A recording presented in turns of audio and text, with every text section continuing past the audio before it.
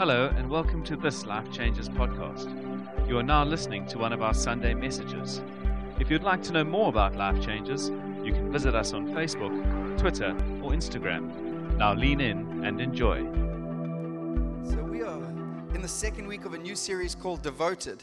And as it says on the title, it's a series looking at this early church that isn't a prescription of local church, but it very much is a description of the potential when the church gets some of these things right. And we're going to read that scripture a little bit later.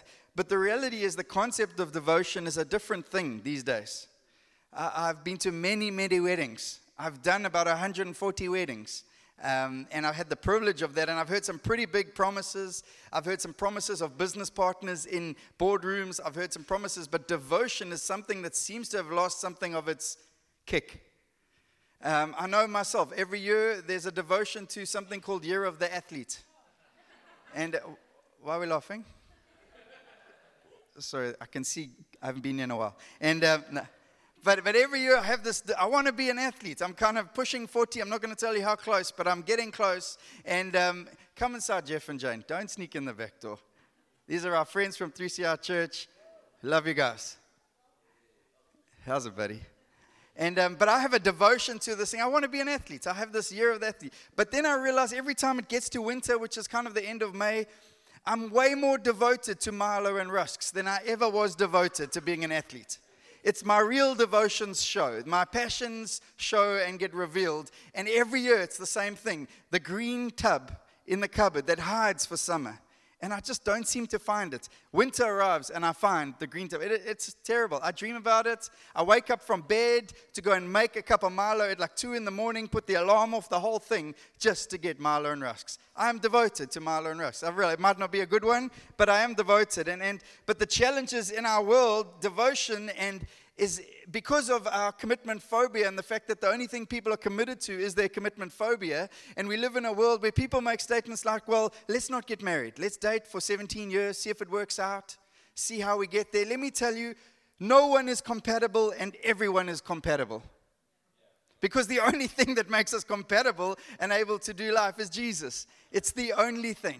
And as we navigate these journeys, some of the new normals of the world start to creep into the church. And God says, no, I want to pull you back to my word. I want to pull you back to my ways. Why? Because I want you to be more like me than the world. I want you to be like me. And as we gaze these challenges, we understand that things like one-night stands that are normals in the world start becoming challenges and normals in the church. And we're having a one-night stand with the church. And I've met with people and partnerships like this, like Norbert's in his story. I've met with people who said, actually, well, I've just been here 5 weeks. I'm dating the church. I'm like, okay. Does that mean we're dating? I'm not sure how that works. Am I on my best behavior? Must I bring flowers? I'm not sure. But this is the world we live in. And we got to fight to understand that actually I think there is this wrong theology that is out there that people are living out, which is as long as it's me and my Jesus. I've just got me and my Jesus. And we hang around, we listen to our worship together. And as long as we're good, it's all good. But there is this challenge in the early church. And when I look at Jesus, who invests himself into 12 guys, he doesn't say to them, hey, you know what? I like hanging around you guys, but I need to be at Galilee. I'll see you there in 2 days. Poof, he's gone. And they walk. And they're in the snow. There's no snow, but they're in the sun and they're getting burnt. They're like, yes, it really is going to be cool to see Jesus, but it'd really be nice if he walks with us. And they arrive at Galilee broken from the heat and Jesus just appears. Poof, how's it, guys? He didn't do that. He walked the streets with them. He got the dust all over him. He experienced the lack of water, so he had to go to wells. And at the wells, he encountered ladies at the well, and he ministered the grace of God. But he walked the streets, and all those stories happened because Jesus committed himself to doing life with 12 guys. 12 guys with cowardice all over them the minute any trial came. 12 guys who literally got it wrong ongoingly. He committed himself. He devoted himself to doing life with them. And community is not just an idea that's thrown around and it's this nice idea, let's do community. Community is important for us for a number of reasons. Number one, God is in himself perfect community. That's who God is. We always start with who God is. We don't look at the church. Even Acts 2 is not the starting point for community. The starting point for community is who God is. Number one, perfect community. Father, Son, and Holy Spirit doing the dance of the Trinity, and they invite us into their community. It's beautiful. And then Jesus comes, he says, well, and God speaks, and the first thing he says is, I didn't create man to be in community with him alone. He says, no, actually it's not good for man to be alone. But was man alone? He wasn't alone. He was with God. Adam's walking. Giraffe, platypus. Me and God, we're just naming the animals. We're just walking the garden. He wasn't alone, but God says it's not good for man to be alone. What is he talking about? He says you need other men and women to do life with, to engage challenges with. And as we navigate this, we start saying, well, God says that. Well, then God comes and reveals himself by choosing a community who are probably still one of the communities, the Israelites Hebraic community, who still do community at a high level and challenge us to many things. And God says, I'm going to choose you as my people. And I'm place my presence in the middle of you. What? A community. And as they moved around, and even in the Exodus, as they're going around the desert, the presence of God is in the middle of them, called the ark. He says, I choose to place myself in the middle of what? Community. And then lastly, Jesus still chooses a community, and he calls it the church. He says, the called out ones. I want you to do life together. I want you to tackle some things. I want you to pioneer. I want you to pray. I want you to call out for little Rosalind, 19 months old in hospital, and for Brett's legs. Although Brett's got gifted legs. We don't need to pray for Besley. Let's be honest. He's got good legs. Anyway, that's not important. But the big idea of this series is that actually it's about Christ-centered community, and it's not something that the Christian does. It is something they devote themselves to. It's not what we do. And if you're just doing community because you think it's the right thing to do, I promise you won't get the fullness out of it. There will be benefits, but you won't get the fullness. The Bible says they devote to themselves. So I want to read from Acts 2 again, verse 42 to 47. This is the early church. Peter's just preached, 3,000 got saved. They are clueless. There's been no membership courses. There's been no this is how we do community courses. And there have been no examples on the internet, because there isn't the internet at this time. They devoted themselves to the apostles' teaching and to fellowship, to the breaking of bread and to prayer. Everyone was filled with awe at the many wonders and signs performed by the apostles. All the believers were together and had everything in common. They sold property and possessions to give to anyone who had need. Every day they continued to meet together in the temple courts. They broke bread in their homes, temple courts and homes, and ate together with glad and sincere hearts, praising God and enjoying the favor of all the people. And the Lord added to their number daily. What is it describing? Well, it's describing the early church, and I believe it's painting a picture of potential for us as the church. And it says these things. It says all the people were well taken care of. Why? Because they were in relationship. How do we know that Rosalind was not well? Because her dad phoned me and phoned other people in this community. So people started to pray, and we phoned other people who don't know Guy and Debbie, because he let people know. It says God was highly praised.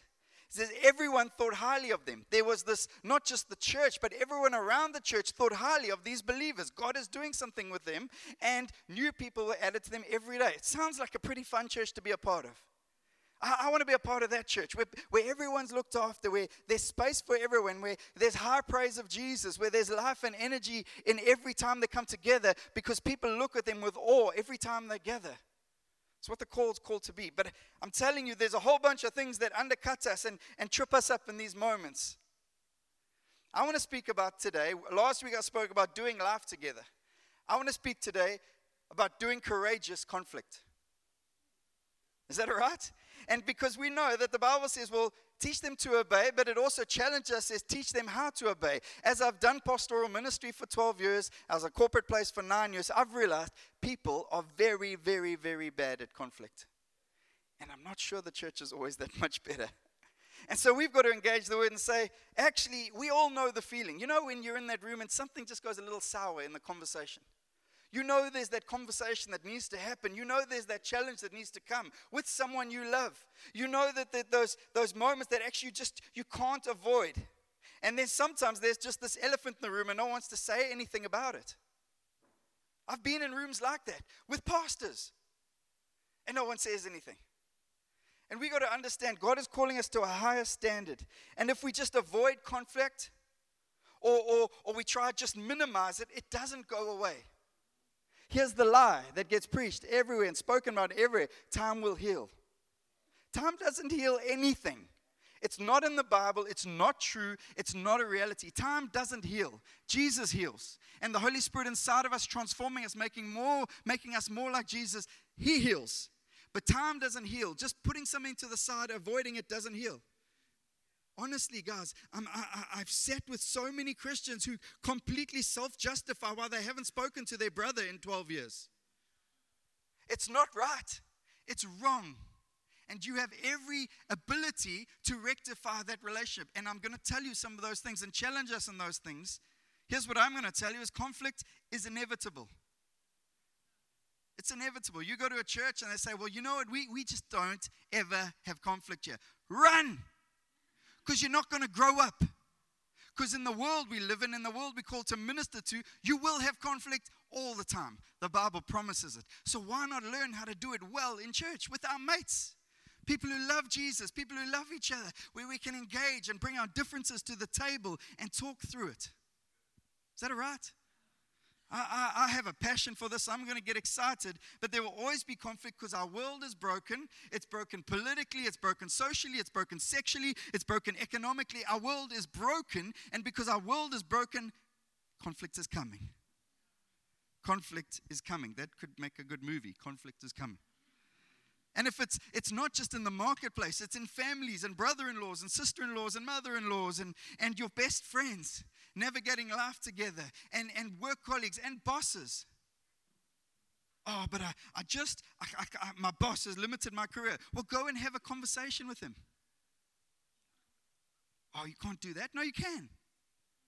I remember I worked in a corporate space where the culture of our city was everyone went home at 4:30, but the culture in my business, because everyone came from outside of the city, was you worked till 7.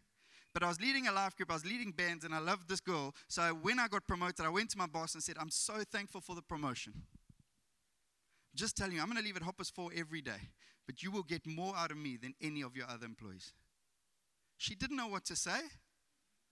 This corporate lady who'd given her life to a corporate world, who'd made decisions not to have children and a whole bunch of other sacrifices for this corporate world. And to her, the only option was to give it all to this corporate world. And here's a young guy who's getting a first opportunity saying, I'm all up for it. I'm just telling you, I'm going to leave at 4:30. Was it an easy conversation? No. Was it a fruitful conversation? Unbelievably. I had more favor with that lady who everyone feared. And I mean feared. I got a promotion while on honeymoon because she fired my boss who was 7 months pregnant while I was away. She was a tough lady. They feared her. But when we learn to do these things and do them in honoring and welcome and ways where we honor people and we're really honest, I think we'll see things. I look at Paul the Apostle. He's the master of conflict. And Galatians, there's a big truth of freedom at stake. And Paul has this public confrontation with who? Peter, the guy who preached to 3,000 got saved, and this scripture came out of Acts 2. He has a confrontation with him. Oh, the church, we should just all keep quiet, just say yes. No, rubbish. We are called to do robust life together, to challenge each other to more, to be like Jesus more. This happens in Romans 12. No, I'm not going to jump there quick. Yes, I am. He challenges this and he says, actually, this is the challenge because he knows, I'm going to talk about the Galatian scripture later, but in Romans, he knows what's at stake and he knows conflict is inevitable. He says this, do not repay anyone evil for evil. Be careful to do what is right in the eyes of everyone. If it is possible, as far as it depends on you, live at peace with everyone. Do not take revenge, my dear friends, but leave room for God's wrath. For it is written, it is mine to avenge, I will repay, says the Lord. On the contrary, if your enemy is hungry, feed him. If he is thirsty, give him something to drink. In doing this, you will heap burning coals on his head. Do not be overcome by evil, but overcome evil with good. What is he saying? Do everything the world says don't do. Do everything that the world would never do. Trust God, but he does put these premises on us. He says, if it is possible. Oh, Mark, you don't know what my brother did to me. You don't know. Now, is it possible, sir, that maybe you also don't know what was going on in his world at that time when he said that one thing that cut you so deep that it is impossible for you to reconcile a relationship. You don't know. Is it possible? And as far as it depends on you, those are the precedents. Those are the parameters. That is the guideline of the word. It says, if it is possible, and we sing about the mover of mountains, so I believe almost everything is possible. And as far as it depends on you.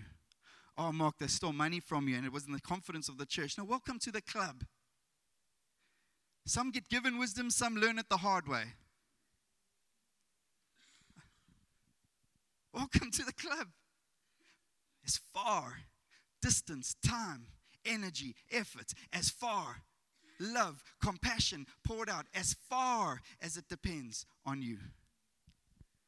And I want to tell you, at the moment of that breakthrough is an occasion for grace that changes everything in one moment. And some of us, I'm going to speak about why we don't do it, but we're fearful and we're wrapped up and we don't have courage for it because we haven't seen it done well, because we never saw it done well in our families. And you hear of families where divorce happens, but the kids have never once seen their parents' conflict.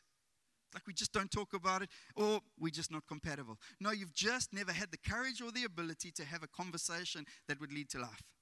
And now we're going to jump to Galatians, where Paul challenges Peter. And it's Galatians chapter 2. And just think about the context. These are two big bulls of the gospel going at each other. It's beautiful. When Cephas, Peter, came to Antioch, I opposed him to his face because he stood condemned. For before certain men came from James, he used to eat with the Gentiles. But when they arrived, he began to draw back and separate himself from the Gentiles because he was afraid of those who belonged to the circumcision group. The other Jews joined him in his hypocrisy, so that by their hypocrisy even Barnabas was led astray. When I saw that they were not acting in line with the truth of the gospel, I said to Cephas, in front of all of them, you are a Jew, yet you live like a Gentile and not like a Jew. How is it then that you force Gentiles to follow Jewish customs? Fourth, grace comes into the story. Truth can come back. People can awaken to their senses because their senses have become dull. Peter can get back on a story and ends up dying a glorious death for Jesus. Why? Because a brother comes and challenges and brings truth to a city of Galatia and to the churches of Galatia. And two things, he did this. To his face, number one. And secondly, in front of all. Because it affected all. And Cephas was a leader in front of all. There's some insights there for us. And I realize that in this room, if I were to put up the hand at who honestly thinks they are good at this, not many hands would go up. I know that. I'm trying to help us. I've had to learn to get good with this. Why? Because this cripples the church. And why do I know that? Because every time there are the challenge, I'm telling you, the high points of history in God's stories are not about fleeing from conflict. It's generally about running towards it. I don't want to go there, Jonah said. I don't want to go there. No, you're going to go there, but I'm going to spit you out in a whale on the beach and you're going to go there. And every other leader, it's this journey of not running away from conflict. Jesus comes into the brokenness of our world, into the midst of a conflict that only he can solve. He says, I'm in. But what happens in the church? And a very noisy, lively guy named Rory Dyer told me a story about 4 animals. He says, you see them in the church often. Who knows this one? Good, I need an example. Come here, Etienne. Come here, buddy. Come here. Oh, you want it. You know you do. Come here. Oh, come here. Okay. See, what happens in church is I need a tortoise from you. So there are these 4 animals, and I'm just going to, it's like we come to church and we start doing relationships or work, and your boss gets in trouble. And actually, Ed, what you're going to do is I just need you to, Ed, I haven't even started the conversation. He's already, this is a hectic tortoise. It's like the worst kind of tortoise ever. But we start talking and the conversation gets really honest and really real. And X, I want the best for you, but you're late for every meeting and you're never there and you're unpromotable. Etienne? Hello? And what do? We just tortoise. We just go back in our thing and hope no one else comes and talks to us. And if I make myself really quiet and really, really small and really, really back in my cage, people just forget I'm here. It's a problem. This happens in the church. And then secondly, there's the hair. Are your hamstrings ready? The hair. And this is the most common one in church. And let me be brutally honest, as I moved to Cape Town, and it's a church city in many regards, and there are lots and lots of churches around, you've got Christian pinball. Ping, ping, ping, ping, ping, ping, ping, ping, ping, because every time there's a challenge, the hair comes out. And what does the hair do when the first confrontation comes? It's, you know what, there we, you haven't even had the conversation. He's gone. He's gone, and he's running.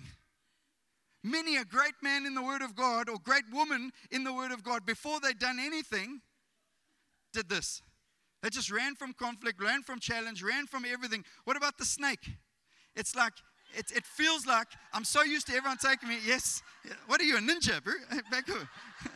and I'm coming with a little bit of a bite. It's got but and before we've even had a tough conversation, he's bitten me. It's like, and guys, it's the Bible says rebuke for life. The Bible says challenge each other for life. The Bible says call the more out of Jesus in each other. And that's never going to be easy because it's pulling something out of us called the brokenness of the world. But if we can't have those conversations, and every time we strike back stronger and harder, we're just going to have a whole bunch of broken people calling themselves a church. And the last one, my personal favorite, is the turkey. A turkey gets big, and then he's got that go, go, go, go, go. And every time someone comes and challenges, no, you come here, come here, come here.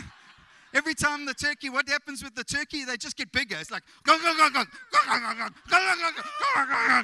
And it's and you find alpha males in the church, the world around, just get bigger and bigger, and everyone's getting bigger and trying to become bigger than the other person. And if I can become bigger, I win. None of that leads to life. And yet it happens every day, every minute, every hour, and we are so tempted. And there's an enemy behind every opportunity saying, forget the opportunity of grace in this story. I want to tell you, you need to defend yourself. You need to justify yourself all over Facebook. You won't believe what happened to me today. Let me not go there. But so maybe other language you'll fully understand, but we just avoid it. You know that person, like I need to have a conversation, and they sit that side of the church, so you sit the other side. Or you just avoid going there. It's like, if they go to that coffee shop, I'll never go there again. But they're a believer too. You're going to spend eternity together. It's a lot longer than now. It'll get awkward. When you get there, you say, oh, hey, how's it? It's going to get awkward. What about deflect or deny? It's just like, well, there's nothing wrong with me. Just, what about them? They've got something wrong with you. No, Brett, we don't have an issue, but Gabe does. We do it. What about jumping ship? We've spoken about that. Oh, first trial, I'm gone. What's the issue? Oh, you know what? Your service time is a problem. Not so sure. You sure it's not that relational issue you just had with that person? Or that person? Or that person? Or the aggressor. You get big and you just clap them. And I tell you, often the challenge is it's so justifiable. You won't believe what they did to me. I probably will. Because I spent I spent 20 years in one church with that guy named Rory Dyer who came up with those 4 things, and I want to do all of them just with him 20 times over, 1,000 times over. If I'm being brutally honest, he's probably one of the people who've hurt me the most. But I can tell you now, I love him the most. I can tell you when he hurts, I hurt. Why? Because God put us together. I didn't choose him. He's a fancy boy from Hilton. I wasn't a fancy boy from Hilton, but God put us together. And because God put us together in his army to run together, we get over ourselves. We become bigger like Jesus, not bigger like a turkey, and we move forward. And we run into everything God has for us. And I'm telling you, Christians are bad of this. Why do I know that? Because the brokenness of people suing each other in the church is no different to the percentages of those suing each other outside of the church in America. And there's a 1% divorce rate difference between the church inside and outside. God says, I want you to get better at this. Most marriages don't fall apart because of incompatibility. I'm just telling you. It's just because the little conversations, the little foxes that happened all the way along, the little potential possibilities of grace to invade weren't taken. Why? Well, I want to give you a few reasons why they don't. Number one, and I've lost this one, but first one is fear. We fear. We fear people. We fear it not working out. We fear that actually it's not going to work out. The second thing I want to present to you is maybe we've become a bad honor in South Africa as a ja corporal, near corporal society. To honor someone is to not actually be honest. It's just to obey. Just to listen. No. Honesty means being honest. That's what the word means. It means telling you what's really inside you. Not to dump it on you, but to call you to more. As we navigate the story, why and how do we understand these things playing out? Well, I know that when we don't do these things well, we come into a really more small space. And the gospel Jesus called us to is salvation, a big space, a spacious place in our relationships and the way we navigate life. I really don't know if these notes are here, so I'm just going to move forward. Just going to wing it. But fear is not a justifiable reason not to step into more of God. Where God is, where the Spirit of God is, there is freedom. Freedom from what? Fear. Oh, Mark, I'm a quiet person and you're a really loud person. And you know, often I get told I'm intimidating. I don't think I'm intimidating. And yet I realize people have ways of processing and understanding and all these things. And I'm saying, no, we need to find ways of navigating these things. Paul says, I become the weak so that I can reach the weak. Paul says, I become poor to reach the poor. Maybe sometimes, and I've had to learn this, I have to become quiet to reach the quiet. I know that. I'm not always good at that, but I know it. I become a little bit more subdued, a little bit. Why? Because what's at stake is so big. The glory of God and the mandate for His church to reach the nations. And we can't keep having schisms in churches with 37 splants, meaning we plant a church, but actually we just fell out of relationship with each other. No. I'm leaving that life group. Why? Because there's a kid who makes too much noise. Actually, you're leaving that life group because you don't like the challenge that's coming. You don't like the fact that they actually want to know you. They just don't want to entertain you on a Tuesday or Wednesday night. You should be grateful for that. You should receive it as a gift from God to you. I want to give us a few tools, a courageous conflict 101, because I've realized people aren't good at this. So I want to give a few tools. I'm not normally a list kind of guy, but I feel like people have so few tools in this regard. I'm doing a motorbike license soon, and I got sent this email of all the things I've got to do. And in reality, about 3% of those I will need on the road. But for this test, I've got to navigate. There's some rules. There's some things I've got to learn. I think we've got to learn some things. So maybe you could take down some notes and just take these few points down and navigate it if you want to get better at this. Number one, be quick out the blocks. What do I mean? I'm not talking about becoming a turkey quick. I'm talking about getting the conversation on the table. Get the elephant in the room in the light. Have the conversation. Get courage to understand that whether the conversation is around sex or communication or money, have the conversation. If you are married, learn this. I've sat with too many marriages that have been married for 20, 25 years. Both dissatisfied in areas of their marriage, but they've never had the courage or confidence to have the conversation. Like subjects about sex, or money, or honor, or language used, or the children. Oh, if I touch that, it's going to really blow up. So it's just easier not to have the conversation. No, please, if you love the person, put the conversation on the table in honor and love and respect, and tone is really, really important. But have the conversation, because avoiding it's not going to heal it. Avoiding it's not going to fix it. Avoiding it's not going to bring life.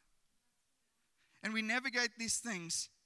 I want to give you a few hot tips in this regard. Number one, I've spoken about honesty. Number two, timing. Timing's important. Husbands or wives, can I give you a helpful thing? Husbands and wives. And my wife is in the room, so I can tell you. Don't have a long day and you've had like dinner together, you've had coffee, you've watched a movie. It's like 10 o'clock, time to sleep, and you get to bed and you say to your partner, there's just something I'd really love us to talk about. Can we do that tomorrow? Don't do that. That is a grenade. You've just pulled the plug and you've put it in the middle of the bed, and then they blow up and you think, why are you blowing up? Because you're going to destroy their sleep and their peace and their everything. If you can't have the conversation in the right time, not just the right time for you, have it in the right time for both of you, when you are both at your best. Simple things, guys. But they change the game. And we understand these things. Actually, what we start seeing is Jesus invading and opportunities for His grace to invade our marriages and our friendships and our relationships. Gabe is here 90% of the time, so I'm going to fight for him in a moment. If you have an issue with Gabe, please don't run up to him straight after the service, just after he's preached. It's possibly one of the most vulnerable times for a pastor. Don't run at him and tell him how you just didn't enjoy the fact that he didn't phone you this week, or he will be devastated because I know that he loves you. But don't do that. Don't do that for anyone. No one. Even your kids. You've got to learn timing. You've got to learn timing. Can I give you 2 other VP's hot tips? Number 3, where possible and always possible, assume the best. When people don't phone you, assume that something else big has happened. That guy Norbert's mom was in hospital this week for cancer. I said to him, I'll visit your mom on Monday. But another little 19-month-old girl got sick. And I lost my bearings and time, and I didn't get there. And when I finally got to phone, I said, Norbert, I'm so sorry. He said, no, don't worry. I know that you're busy. I know there's stuff going on. Now, I don't want to operate on that currency all the time, but I can do life with that guy when he can understand it. His mom can understand that there's life happening. Assume the best in people. Paul always assumed the best in the Corinthians, who were chaos. He says, I write you peace and joy to you. I celebrate what God's done in you, but let me just help you in this thing. Assume the best in each other. And lastly, you want confrontation to go well? Give a gift. Oh, but you don't know what they've done to me. And now they've taken money from me. Now you want me to give money to give them a gift. Well, what did the Father do to reconcile us? He gave a gift of life. Just give a gift. You want to see a person who knows that this meeting's set up and the timing's set up and they've prepared themselves and they've got all their 25 points while you've hurt them. You put a gift on the table and saying, I love you, and I know we got to navigate some stuff, but I just bought you a gift. Everything changes. I need to navigate a few quick points, but understand this. Follow the correct steps. Matthew 18 lays it out. It says, if a brother or sister sins against you, go and point out their fault just between the two of you. It says, if they listen to you, you have won them over. But if they will not listen to you, take 1 or 2 others along so that every matter may be established by the testimony of 2 or 3 witnesses. It's in the word, black and white. It's very simple. Hear what it doesn't say. It doesn't say, go speak to your mate who knows nothing about the other side of the story, who will jump onto your page and go, oh, shame. Because they love you. Now, let me tell you what that's called. That's called gossip. And the Bible also speaks about that a lot and says it brings death. It brings chaos. And please, don't feel justified in telling your life group leader, well, I need guidance how to do it. No, you don't. The Bible tells you how to do it. Even telling me, Mark, I just need your wisdom. No, you don't. You need to go speak to your brother or sister. And allow the Holy Spirit to lead you. Even speaking to me sometimes, it's kind of justifiable gossip. It's still gossip. Ooh, that was a bit tough, eh? Couple points that I don't have time to speak too long on about. Take ownership of your part right up front. Take ownership. I've spoken about self-justification, but Matthew 7 verse 5, you hypocrites, first take the plank out of your own eye, and then you will see clearly to remove the speck out of your brother's eye. It's a tough thing. We have blind spots. Then get people in your world who can point out your blind spots. Fight for those relationships. Point number 4, listen. Here's what's the truth, and it's a truism in our world. Hurt people hurt people. So listen for the hurt. And try to fix the hurt so life can come. So that hurt people don't have to hurt people anymore. Is that all right? Jesus challenges a woman, and he wants to reach out to a woman, and she says to him, but you're a Jew and I'm a Samaritan. It's already a race thing. There's already a divide. He says, no. He can hear the hurt and the anguish of the racism that had been poured upon this woman over years from both her social standing, her religious background, everything. She breaks through that. What about an attitude adjustment in relationships? Philippians challenges us. Your attitude should be the same as that of Jesus Christ. I can't take that standard off you. I can't say, you've only been saved for 17 years. Jesus lived for 30 years on the earth, so after 30 years, you'll be like Jesus. No. Bible says you got the Spirit of God inside of you. Old is dead, the new has come. I want to bring my glory through your life. It's about growing up and stepping up into more. 2 more things. Speak the truth in love. Oh, I love our Facebook evangelists. I love our truth custodians of the gospel on Facebook. Oh, I love them. I don't. Because Ephesians tells me, instead, speaking the truth in love. And we're shouting at the world in capital letters on Facebook because we think somehow it gives us a license to shout at them, and it really doesn't. I don't care what you think is wrong with the world, and I don't care how much life you think truth will come, but truth without love is not Jesus. Jesus is grace and truth, 100% grace, 100% truth. And find a tone and find a way of bringing truth that reveals Jesus, not bringing truth that breaks.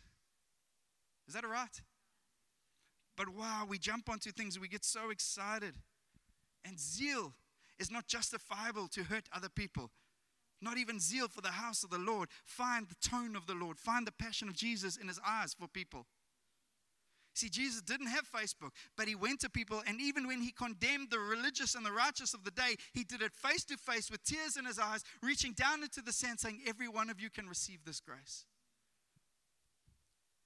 And the last one, and probably the most important, focus on reconciliation, not resolution.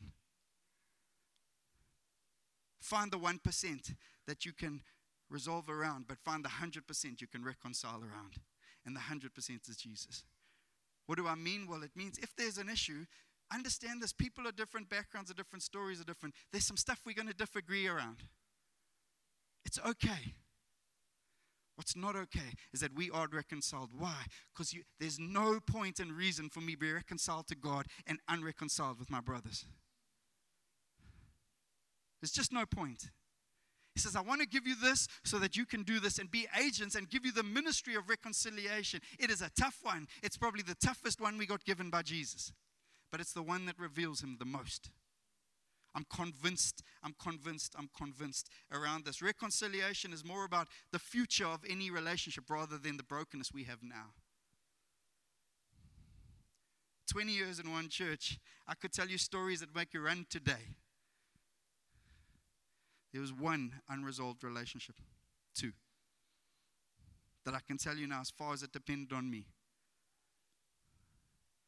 I don't bring any joy in telling you there are 2 broken relationships. But I can tell you now as far as it depended on me, I did my best. But in 20 years, 2 is not bad. And I'm still praying God for resolution in those and for reconciliation in those. I want to tell you, conflict is not something to avoid or ignore. It is an opportunity for the triumph of grace. If we get it, we have to be better than the world. We have to. We have to take ownership of the fact that Jesus came to reconcile. And the Father said, actually, I want my children, but the only way I can get them back is to give a gift, a costly gift. And that gift was his perfect Son, who came to die on a cross, naked, in front of his creation. Whipped and beaten beyond recognition. Are you whipped and beaten beyond recognition by the distant father? The distant mother, brother, sister, friend, colleague, partner who let you down? Because I would say if you're not, there's every bit of potential for God to restore. Because we can sing a song like Mover of Mountains, Robber of Graves. But unless it gets into our relationships and we understand the potential of they devoted themselves. They devoted themselves. We'll never see the fullness. But if we allow ourselves to become a devoted people, first to him, his glory, his praise, his honor, his everything. And then to what he is building on this earth and who he loves and who he is coming back for his bride, then we'll change this world. It's not about devoted 7 days a week to church attendance. I'm not even remotely talking about that. We'll chase you away if you come too often to church, I promise you. Because we love what he loves too much. He died for the world. But he's got to get inside of us.